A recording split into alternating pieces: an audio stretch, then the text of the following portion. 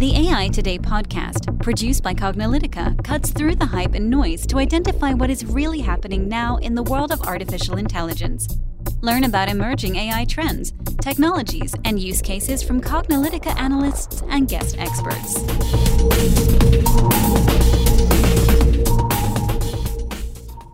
Hello and welcome to the AI Today podcast. I'm your host, Kathleen Walsh. And I'm your host, Ronald Schmelzer. Our guest today is Antoine Desmet, who is the Analytics Manager at Komatsu. Hi, Antoine. Welcome to the AI Today podcast. Thank you. Yeah, thanks for joining us today. So we'd like to start by having you introduce yourself to our listeners and tell us a little bit about your background and your current role at Komatsu. Okay. My background, I started as a networks and telecom engineer for the mining industry, underground. And I guess I was conveying all that data, but I wanted to do a little bit more than helping it get to the surface. Went to do a PhD in neural network for 3.5 years. That was a great time. Had a lot of focus on what I was doing. One of the best moments is when I had time and the focus to actually look at those learning models to actually learn. So seeing all the feedback going through and the model slowly learning and training itself in that great detail. So that's really when I caught the bug. At the end of my PhD, I went back to Komatsu and started Surface Analytics team in Australia. At the time, there were a lot of data, but very few analytics.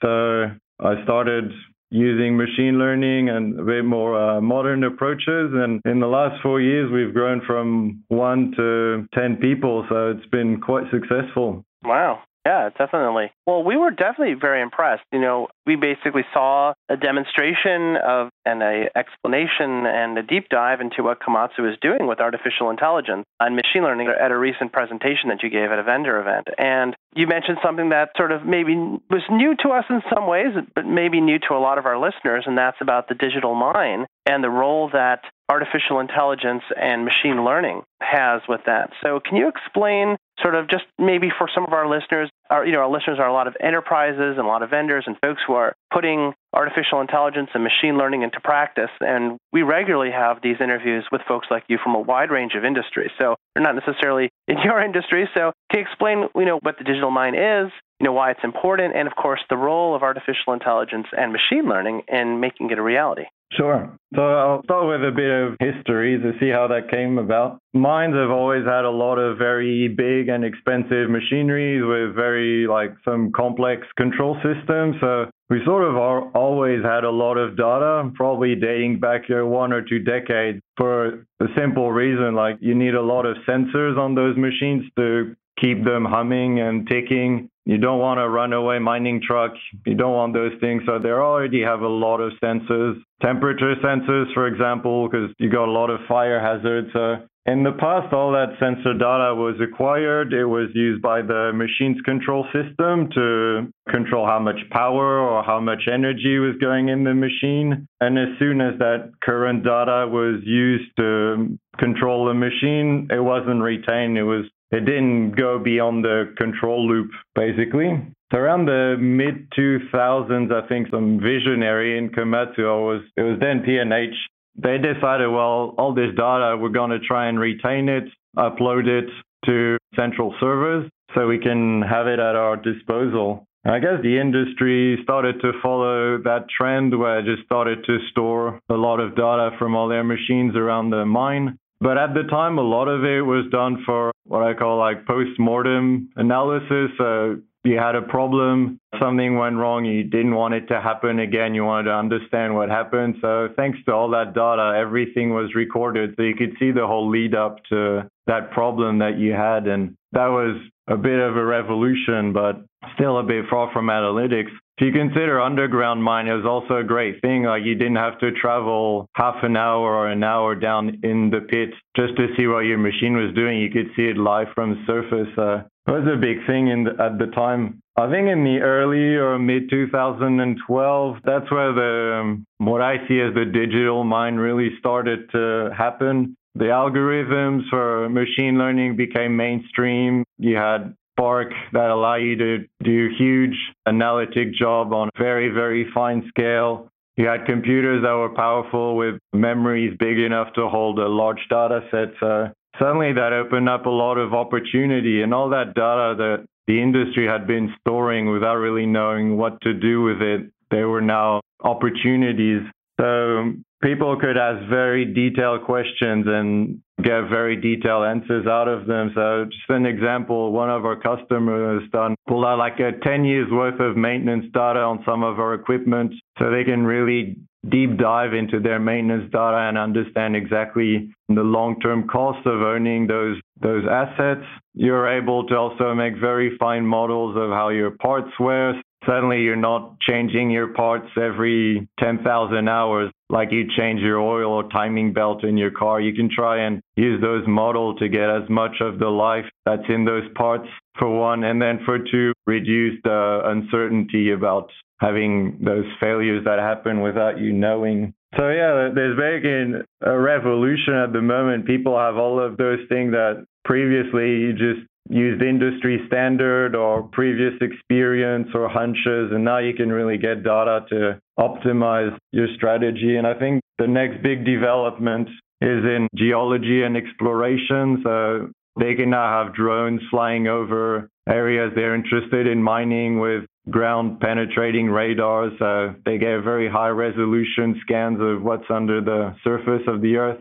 And that generates lots of data, and you're going to move away from the geologists drilling holes, hoping to strike gold, pun intended. And now you're really doing big data analytics on this. Yeah, one thing that we took away from the presentation was just how much goes into a mine. You have the mining operations itself, you have all the equipment, all the machinery, like you said, the topography, make sure that, you're in safe environments.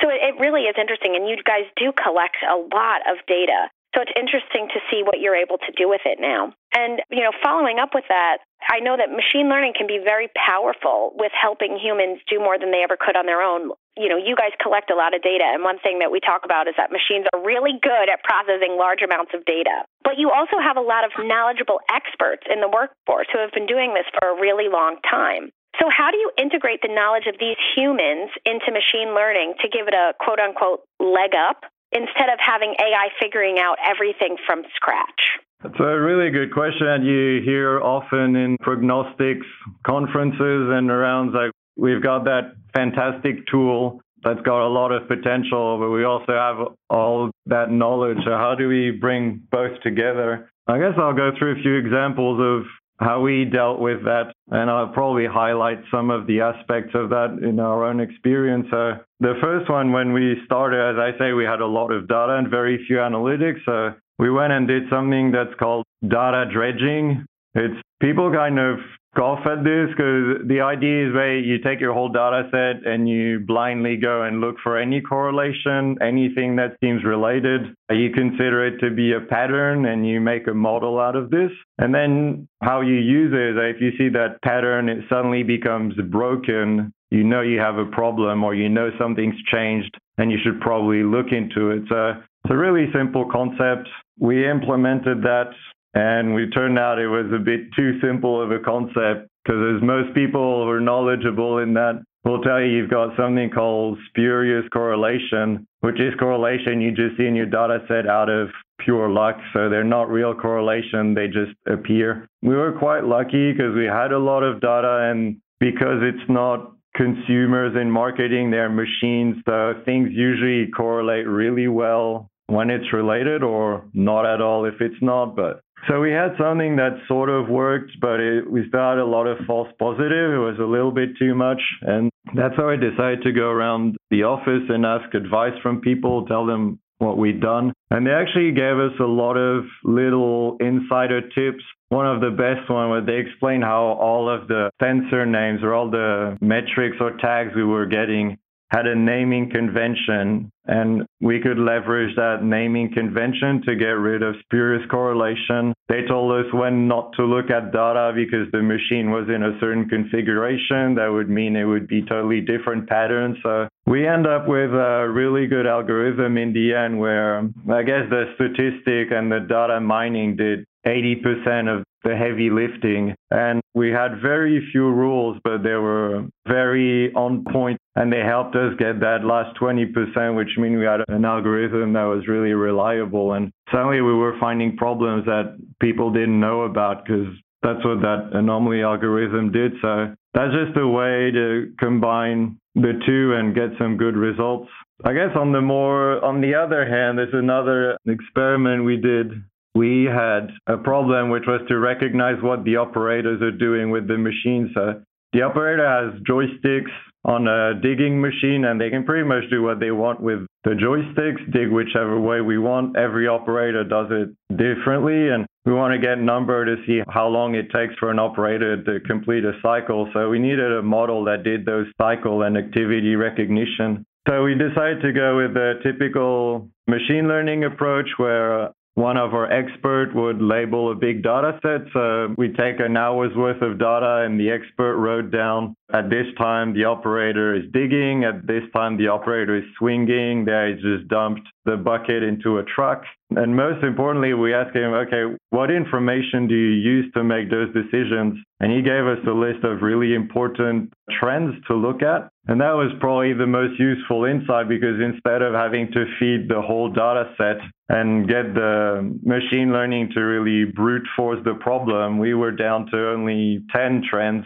And we could really do good feature engineering on those trends, that's extracting more data out of those trends. So it worked really well. We had a high success until there was an operator that wasn't doing it the way 99% of the operators do it. And that's where I realized our expert had given us bias. And it's a common thing with expert that if your expert is biased, your model ends up having bias. Our expert told us, look at those button presses, because they're a really good indicator of what the machine's doing. So we engineered a lot of features around those button presses. But suddenly we came across an operator that did not use those buttons, and algorithm was at a loss. And because our expert had also chosen the training set, he picked a training set that matched his view of how the machine should be operated. So that was a good lesson for us to not rely on them too much or take it with a pinch of salt.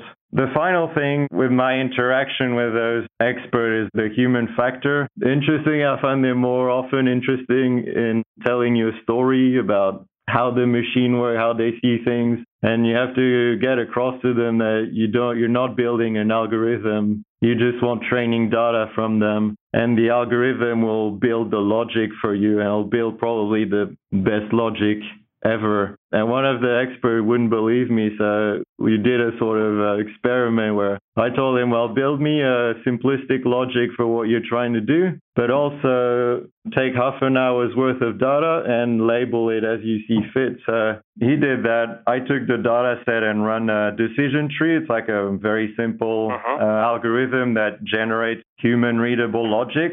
And so a while after, I showed him the logic that came out of the decision tree and compared it with his logic. And I guess he had a moment of silence, and it's like, oh, yeah, that would work.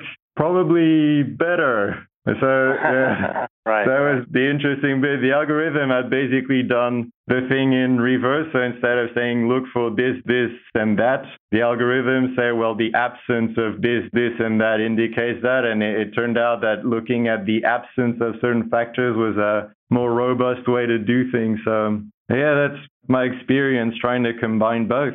Okay, that makes sense. And we hear that a lot from people who are trying to say, well, humans are good at certain things, right? Good at some of the things that Kathleen mentioned, have good emotional IQ and common sense and intuition. Yeah, common sense, we hope, right?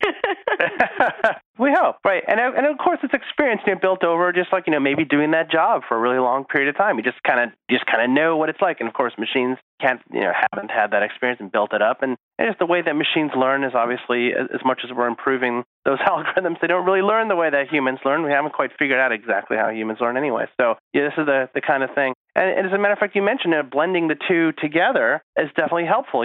Of course, if you're blending the best of the two together, right? The machine's ability to handle large volumes of data and do correlation and find, great pattern matching and found outliers and what you just mentioned about finding the absence of things is probably a better approach than trying to find the presence of things. All that's great, as long as you eliminate some of the downsides to what humans are good at. Obviously you mentioned about bias.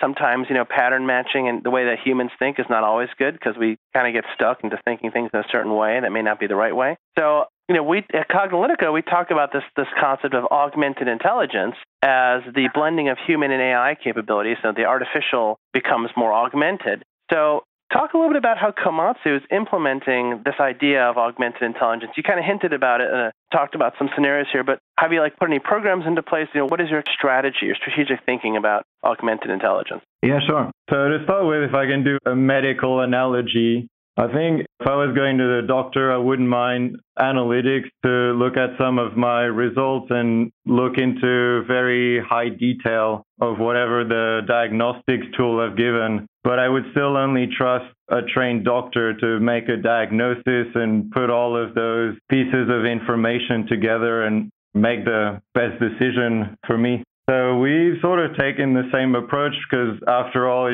my example was about human health, but most of what we do is the health of a piece of machinery. So we leave analytics for those high focus tasks, which humans would find really boring. Looking at data, like a shovel has 700 trends that go out 24 hours. A human could just not doing that.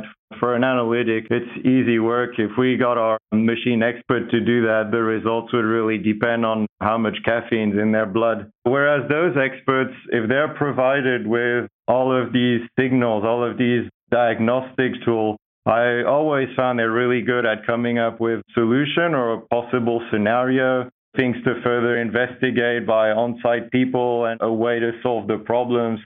And I think just like a doctor, that's what they do. Our machines are quite complex. They have a lot of moving parts. So there's a lot that can go on these machines in terms of health. All these machines are slightly different. They operate in different conditions. So I think for us to do automated diagnosis with machine learning will be very difficult because the examples are rare. They don't look like one another. In my mind, a human expert will do the job more accurately and faster at this stage. So I see analytics as decision support system that sort of augment our experts. They're analytics that will help expert get the entire picture, the complete overview of the machine, understand every part of the problem, and ultimately deliver the best solution for a customer. Great. So I know that we had talked about how mines just have a lot of moving parts. They have, data about the topography, like we said, the machines itself.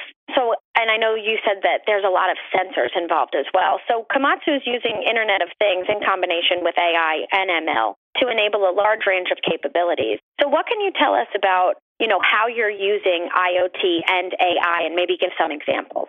Sure. So one of the consideration in the mine is that a good network is not something you can take for granted. If you're underground, in some mines, you just can't have Wi-Fi because the material around you absorbs it. Even if you're on surface mining, you're at the bottom of a pit, so you can't really use cellular networks. You got to deploy your own Wi-Fi networks, and there'll always be blind spots somewhere. So I think IoT is really good because instead of having all your analytics running in the cloud, you can move some of your analytics a lot closer to the machine. So you can have alerts or analytics done on the machine, and it's like a closed loop. The operator can get the information immediately, even if your network experiences issues. That's a big win for us. So I touched on this. The additional advantage is very low latency. So if you imagine on a shovel, so it's like a piece of equipment that we manufacture that basically digs and shifts dirt into a truck.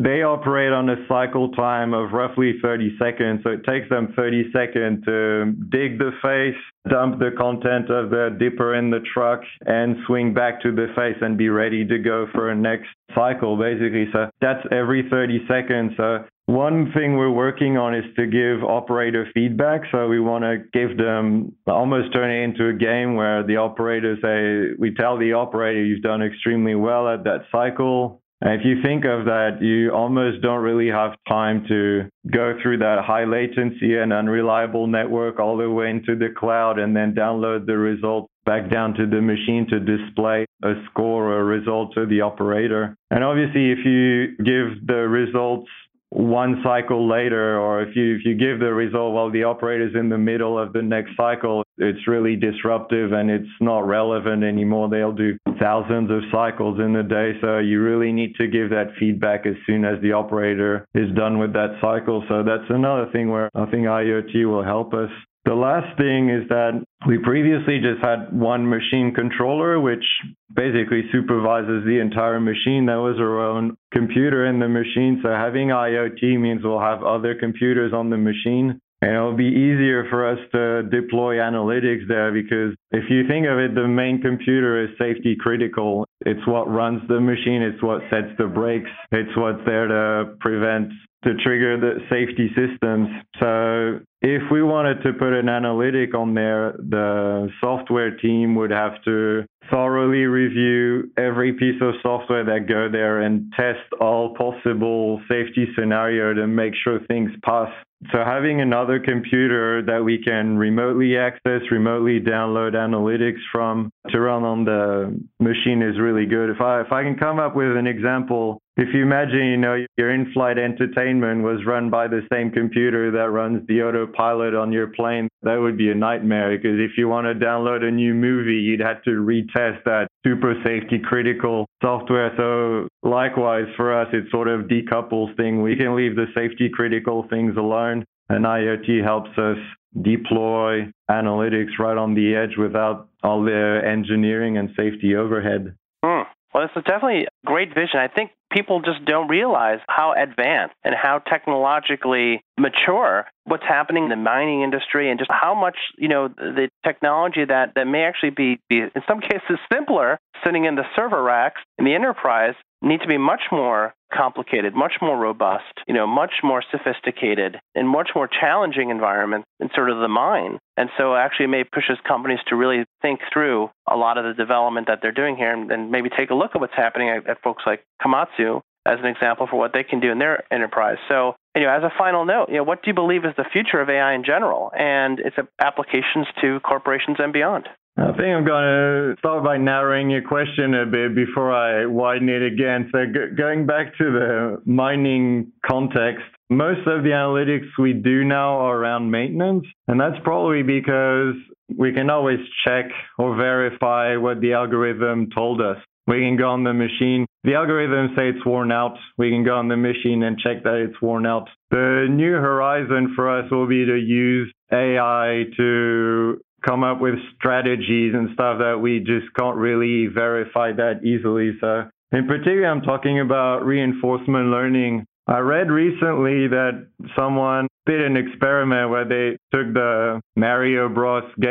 Console game, and they basically told an AI, you can jump, you can go backwards, you can go forward. Your aim is to get as many points as you can, avoid dying, and doing it as fast as you can. And that's all they said. And they basically let the AI play Mario. And after a few iterations of that, the AI had basically understood how, the base concept of the game, that you got to pick the coins and avoid certain things. And then after a few more runs, or probably several more runs, the AI finished the complete game. And that's without anyone ever telling what Mario was ever about. So back to mining, as you said, they're really complex and integrated systems. So if you think, it all starts with planning, where you put your roads, how you access things, and then how you decide to dig it, how you decide to shift the dirt into your plants, how your plants are layered, and you can go all the way to the port, how you load your ships, and everything is coupled. Like if you change the layout of your mine, you can't extract dirt at the same speed. Everything has a knock-on effect. So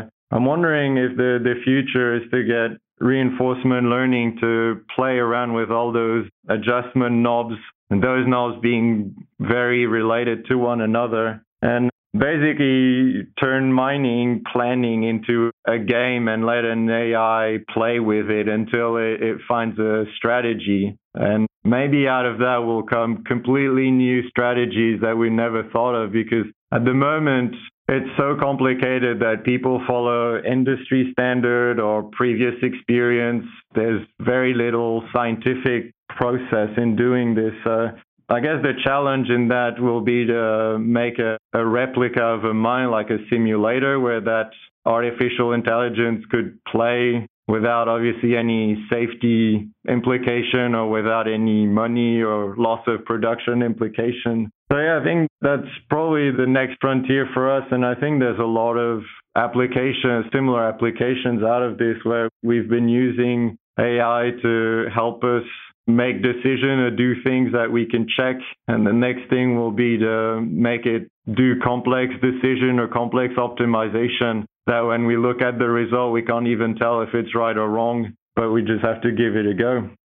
Okay. Yeah, Antoine, thank you so much for that answer. That was very insightful. And it's interesting to hear how different industries are using AI in particular to move their business forward. And Komatsu seems to, really be doing that with the digital mind. So thank you so much for joining us on this podcast today. We really appreciate it. Thanks for having me. Yeah, thank you very much for sharing your feedback and sharing your thoughts. We really appreciate you joining us on this podcast. Thank you. And listeners, as always, we'll post any articles and concepts discussed in the show notes. Thanks for listening, and we'll catch you at the next podcast. This podcast is sponsored by Fiverr.com. Fiverr is a marketplace for creative and digital freelance services. And in fact, I use Fiverr for quite a lot of the things that we do here at Cognilytica and AI Today, including the editing of this podcast, the generation of transcripts, and more. I definitely encourage you to take a look at using Fiverr for your creative and digital needs today. And I have a special offer for you today. Use the promo code AI Today for 15% off your first purchase on Fiverr.com. Offer valid until December 31st, 2018. And that's a wrap for today. To download this episode, find additional episodes and transcripts, subscribe to our newsletter, and more, please visit our website at Cognilytica.com. Join the discussion in between podcasts on the AI Today Facebook group, and make sure to join the Cognilytica Facebook page for updates on this and future podcasts. Also, subscribe to our podcast in iTunes, Google Play, and elsewhere to get notified of future episodes. Want to support this podcast and get your message out to our listeners? Then become a sponsor. We offer significant benefits for AI Today sponsors, including promotion in the podcast and landing page, and opportunities to be a guest on the AI Today show.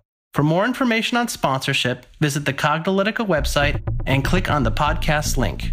This sound recording and its contents is copyright 2018 by Cognilytica, all rights reserved. Music by Matsu Gravas. As always, thanks for listening to AI Today, and we'll catch you at the next podcast.